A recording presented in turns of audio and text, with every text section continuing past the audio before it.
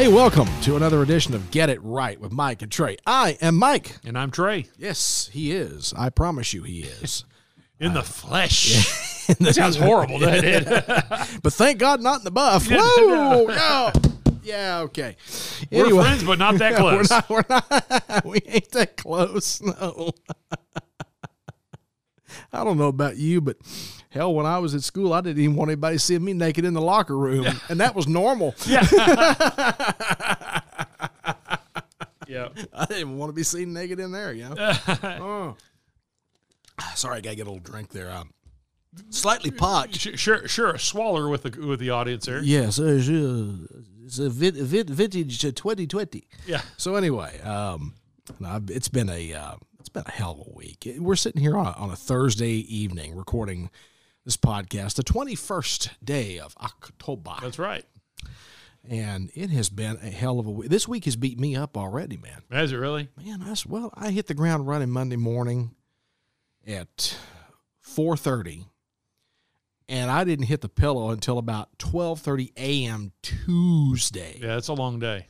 I mean, it was exhausting, and I'm still kind of catching up a little bit here. But anyway, it's going to be okay. How about you? What's it been like, man? Well, it's been. I took a week off last week and went out of town, took a road trip. Yeah, and so coming back, when you own a business and run a business, nobody does your job while you're gone. So I had my laptop and I worked while I was gone, but there's mail to open, there's papers, there's this, that, and the other. So I came up here and worked all day Monday, which our store is closed on Mondays. We're closed on Sundays and Mondays. So I worked all day Monday, and then it's just been kind of a whirlwind since then, trying to play catch up. Now, how does that go over with your wife, taking the work on the road? How does she react to that? She knows that that's what pays the bills. She knows that road trip wouldn't be possible without me doing the work. There you go. So it's one of those, it is what it is, and if you want to... Got to make the money. Yeah, we got to make the money. This is how we make our living, and she understands. There's times when I work late or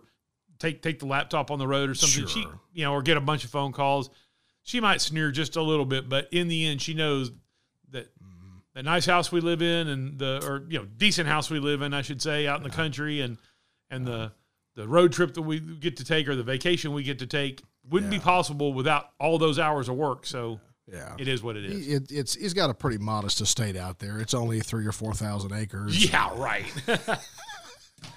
Yeah.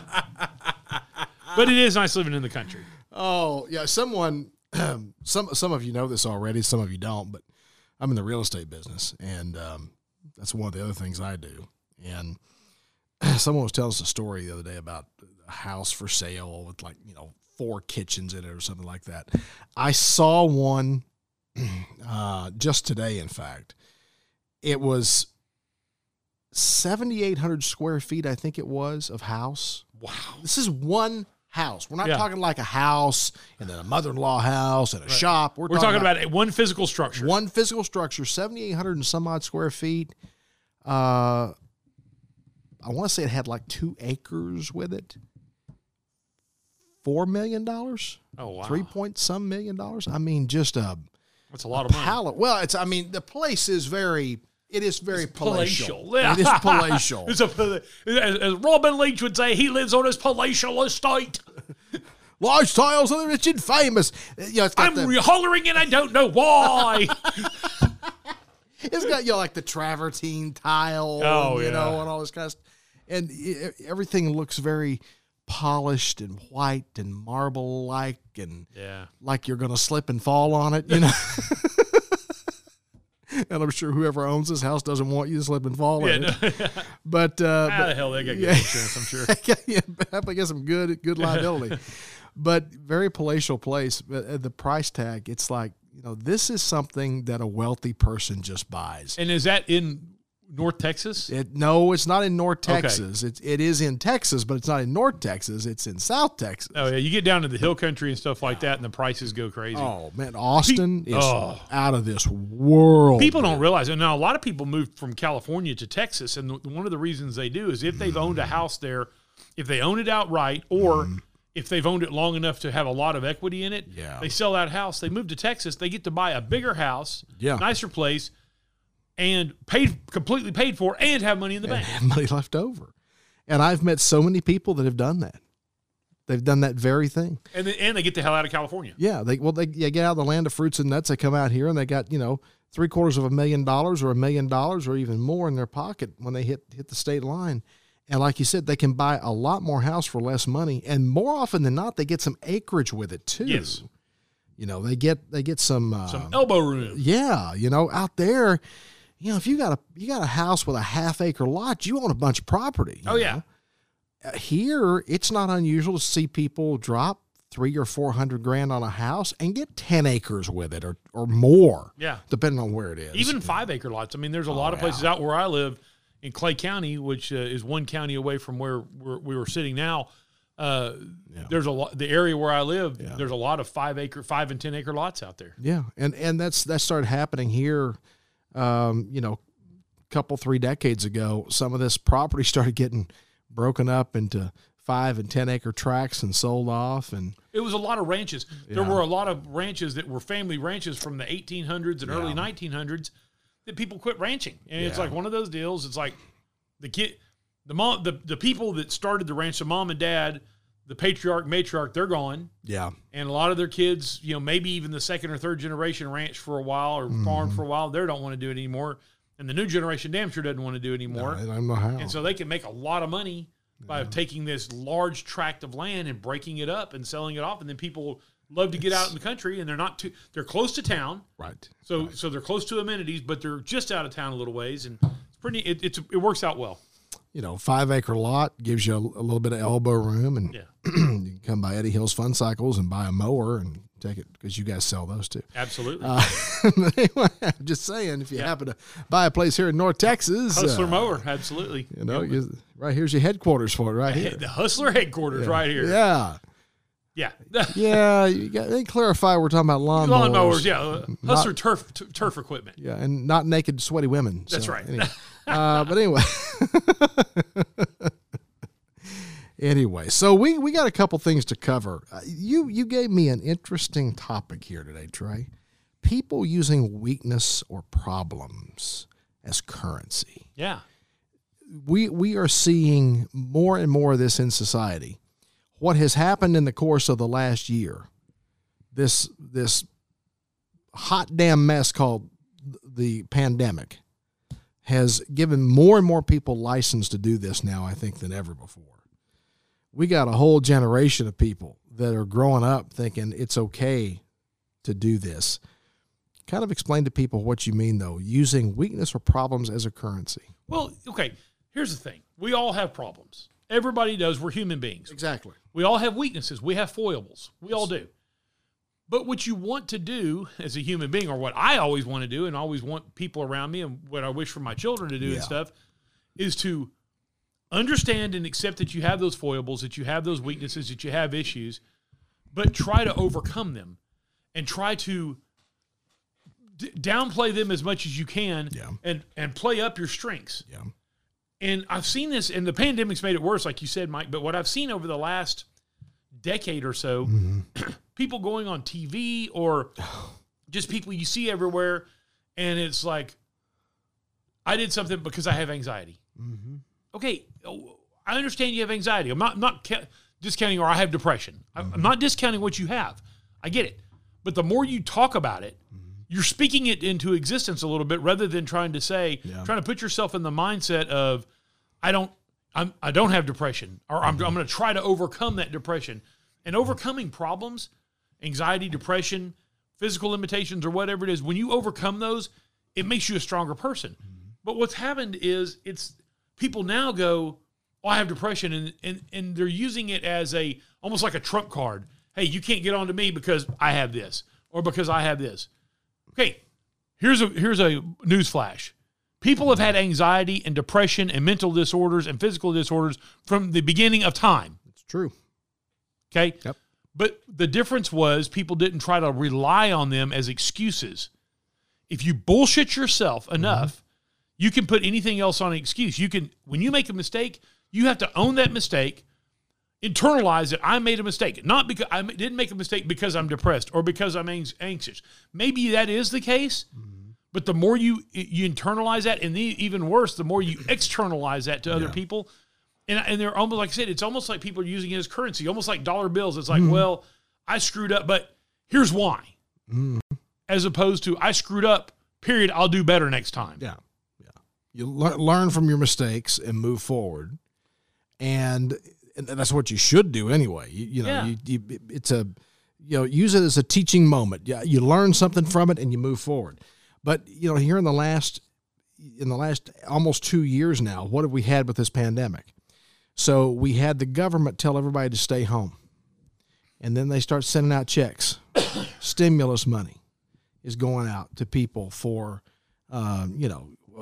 2,000 here, 1,000 there, whatever it was, And what are you doing, though? You're telling people, well, hey, because we're sick as a society right now and we're being quarantined or shut down or whatever you want to call it, oh, they'll pay me to stay home. Oh, hell, you mean somebody will pay me just to be here and play like I'm afraid to go out into the world?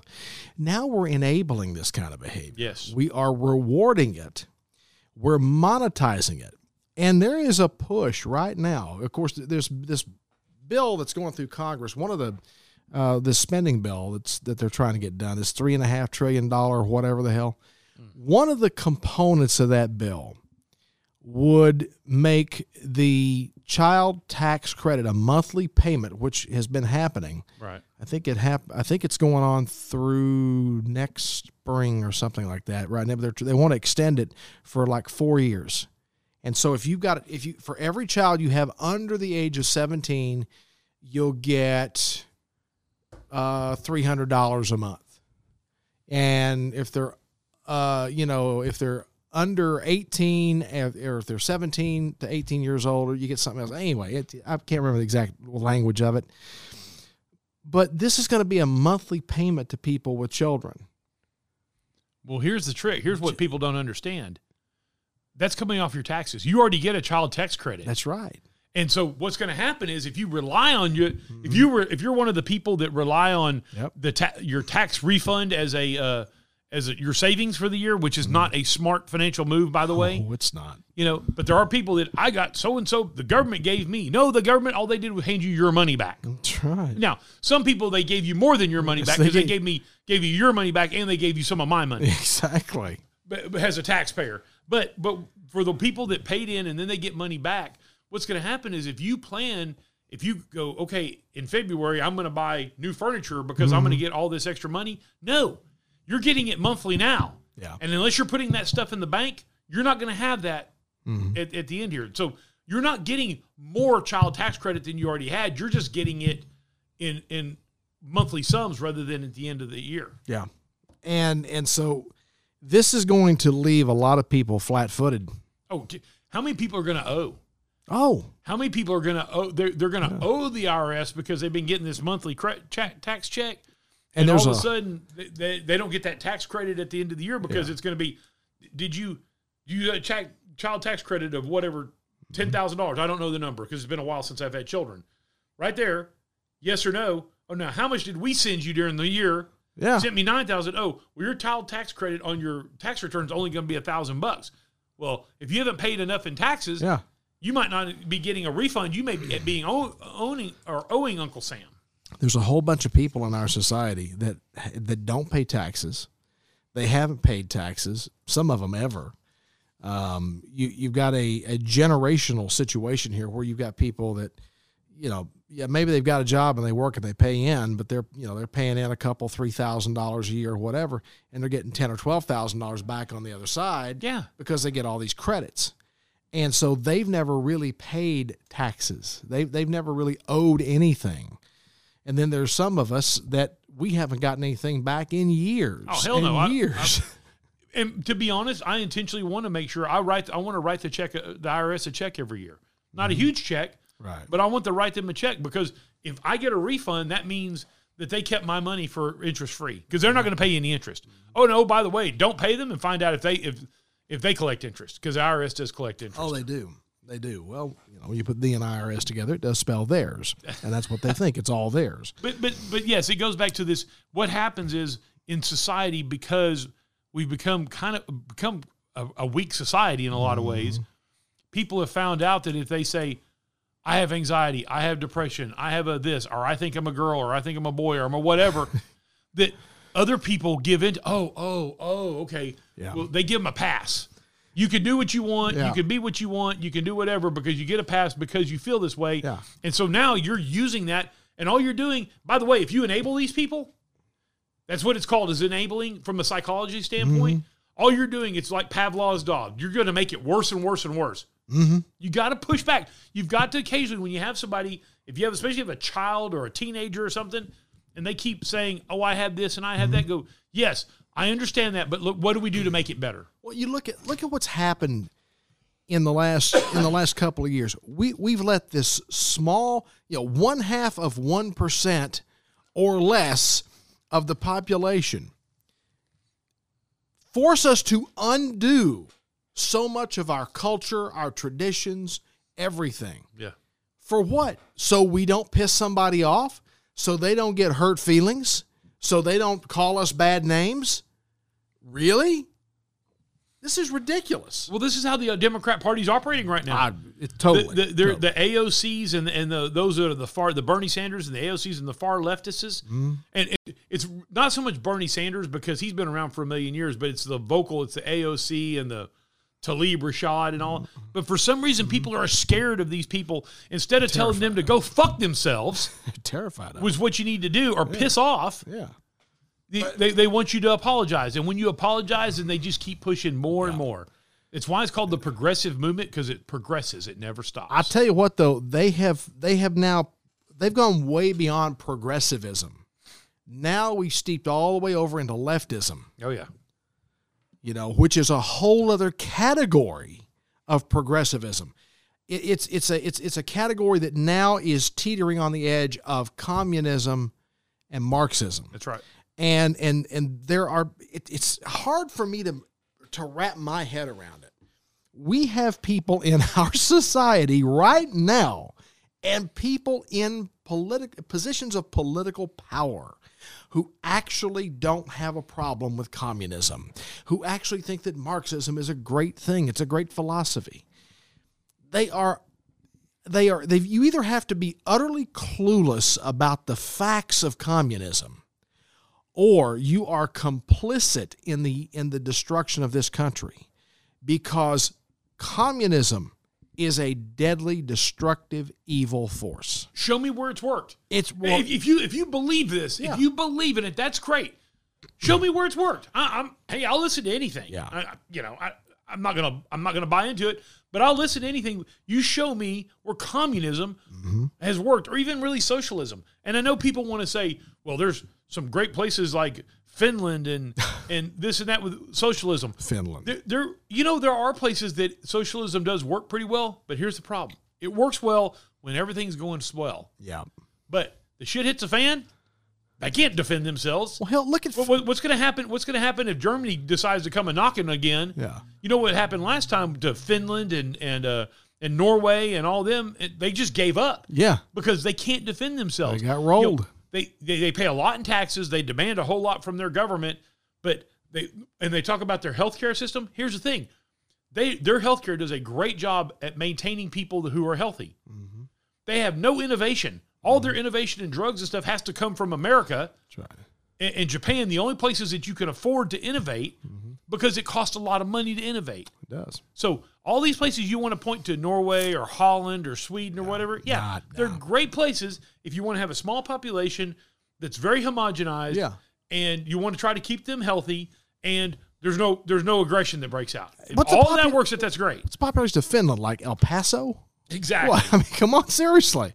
But that's the problem. People talk about how great that is. It's like, but they have their foibles. Once again, what's the number one thing? China decides to come knocking on your door, or Germany, or somebody else, Russia, decides to come knocking on your door. The only person you're going to be able to do is turn to America and go, please help us. Exactly. Well, I think it was Reagan that said, if we disappear, there's nowhere left to run. There's nowhere left to go. We are it. America is it. That shining city on the hill stuff, we're it. You lose this country, and can you imagine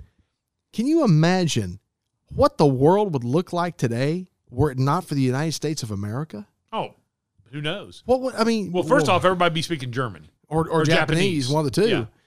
And at some point, they'd probably have a pissing contest. But but for sure, they would be speaking German or Japanese right now. If it were not for the United States of America, you would not recognize, first of all, Europe as it exists today would not exist.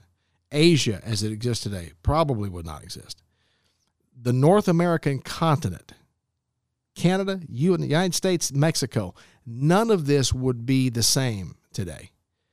It would be the whole world would be a greatly different place if the United States of America, if this great constitutional republic experiment had not existed and hadn't lasted for over 240 years now. And you wouldn't have all the stuff, the innovation you have, because capitalism was what drove that. Yeah. You can go, hey, Japan and China. Yeah, Japan and China make a lot of cool shit now, but they didn't before World War II. Japan they were still very feudal. In China and Japan, their society were very traditional people. They're smart, but just because you're smart, if you have no drive to make things better or innovate, right. And what's the number one thing that drives people to innovate? Money. Yeah. And that's why America has led the world in innovation. Here's someone comes up with an idea or a concept that can generate revenue. And first of all, this is an interesting little factoid. There were 800,000 new entrepreneurs created during the pandemic. Wow. These are people that lost their job or got locked out of their job or something forced them to go out on their own and do something on their own. Something they haven't done before. And they've created new. Now, are all those new businesses going to survive? Probably not. No. Are all those new businesses going to be multi-million-dollar concepts? Most likely not. But if 10% of that number, if 80,000 of them are successful, think of the new revenue that generates in local economies all over the country. That's right. The new dollars it could pull into economies all across the country. 7 times. If you drop $1 in a top, it bounces around 7 times. So there's the kind of currency you want to trade in. That's right. Not this poor, pitiful me, oh my God, my head hurts, my ass hurts, and my feelings are hurt. Somebody give me some sympathy. Stop it already. Yeah. Stop it already. This one, I got a twist on this one for you. What's that? The paid maternity or paternity leave. For government employees. So this has been discussed before, I know. But this latest discussion about this all centers around, is it the Secretary of Transportation? Secretary of Transportation, Pete Buttigieg. Well, or as Donald Trump used to say, Pete Buttigieg. They told me to say it that way, edge. This is one of the failed Democratic nominees for president. He was the mayor of... Was it South Bend, Indiana? Yeah, I think it was South Bend. And apparently he sucked at that too. Anyway, he went on 2 months maternity leave. Paternity leave. Paternity leave. Because he's a dude. That's right. Paternity leave. I'm sorry. Paternity leave. I'm used to saying maternity leave because usually we give the women, they have the baby. This paternity leave stuff is new to begin with. It's a relatively new concept. Well, Pete and his husband. Yeah. So he took 2 months paternity leave because they adopted kids. Not that either one of them gave birth. Right. They adopted a child, and so now we're having this discussion about paid maternity or paternity leave for government employees.